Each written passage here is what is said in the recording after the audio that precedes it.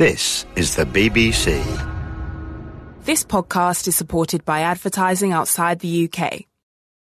Hello and welcome to 6 Minute Vocabulary. I'm Finn. And I'm Catherine. In this programme, we're talking about misspelled words. Let's start by listening to Marcus. He's talking about his last holiday. And here's a question for while you're listening. What was the weather like on Marcus's holiday? Last year, we decided to have a foreign holiday. We travelled by coach to Rome, and the scenery in northern Italy was beautiful. Our hotel accommodation was great, and we had some wonderful meals in restaurants. The weather was a bit changeable until the third day, but it didn't matter. We got to practice our Italian, and it's a lot better now. The whole thing was a great experience. You're listening to bbclearningenglish.com. We asked you, what was the weather like on Marcus's holiday? And the answer is the weather was a bit changeable, and that brings us to our first common spelling mistake. Changeable is spelt C-H-A-N-G-E-A-B-L-E. Yes, there are quite a lot of words with the letters G-E in them, and the E shows that the G is pronounced softly as J, changeable. Now, other examples of words with the J sound spelt G-E are manageable, management, knowledgeable and acknowledgement, and they all have the E after the G. But what other words with tricky spellings did we hear? Have a listen. Last year, we decided to have a foreign holiday. We travelled by coach to Rome, and the scenery in northern Italy was beautiful. Our hotel accommodation was great, and we had some wonderful meals in restaurants. Now, the spelling of foreign is interesting.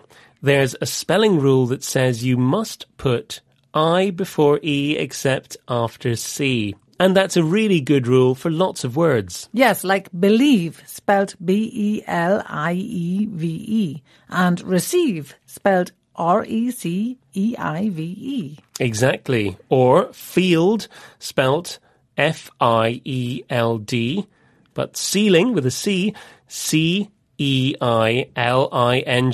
Yes, so foreign breaks the rule, doesn't it? It's spelt F-O-R-E-I-G-N, and there's no letter C there. No, that's an exception. And there are a few others like leisure and weird. They both have E-I, but not after a C. It's really worth learning these. What other tricky spellings were there in that clip? We heard travelled. How many L's are there in travelled? There are 2 in British English with verbs that end in a vowel before L or R. We double the final consonants when we make them into past or continuous forms.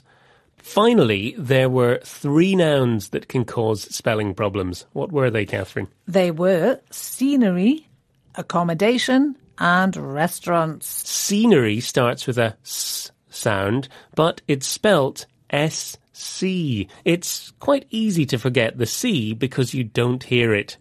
The words science and scissors are the same. Now, accommodation has a double C and a double M, and restaurant has the letters A-U in the middle. And there's no rule for these, I'm afraid. They just have to be learned. Next clip. We got to practice our Italian, and it's a lot better now. The whole thing was a great experience. So how do you spell the verb practice? So the verb practice is P-R-A-C-T-I-S-E. It ends in S-E, not C-E. And that's a very common mistake because the noun practice is spelt with I-C-E at the end. And finally, we heard experience. Now, is that E-N-C-E or A-N-C-E at the end? Experience ends in E-N-C-E, whereas performance ends in A-N-C-E. And yet again, there's no rule for these spellings. You just have to check them and learn them. You're listening to BBC Learning English. And it's quiz time. number 1. My sister's new baby's very lovable. But how do you spell the word lovable? It's Loveable. Not forgetting the E in the middle. You're right. Now question 2. The word ancient, meaning very old, doesn't follow the usual rule. Now, can you spell ancient? Ancient is ANCIENT. Exactly. And question 3.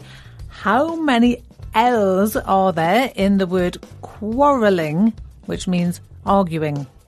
The answer is 2 L's. Double L, that's correct. Well done, and well done if you got those right at home. And there's more about this at bbclearningenglish.com. Join us again for more 6-minute vocabulary. Bye. Bye.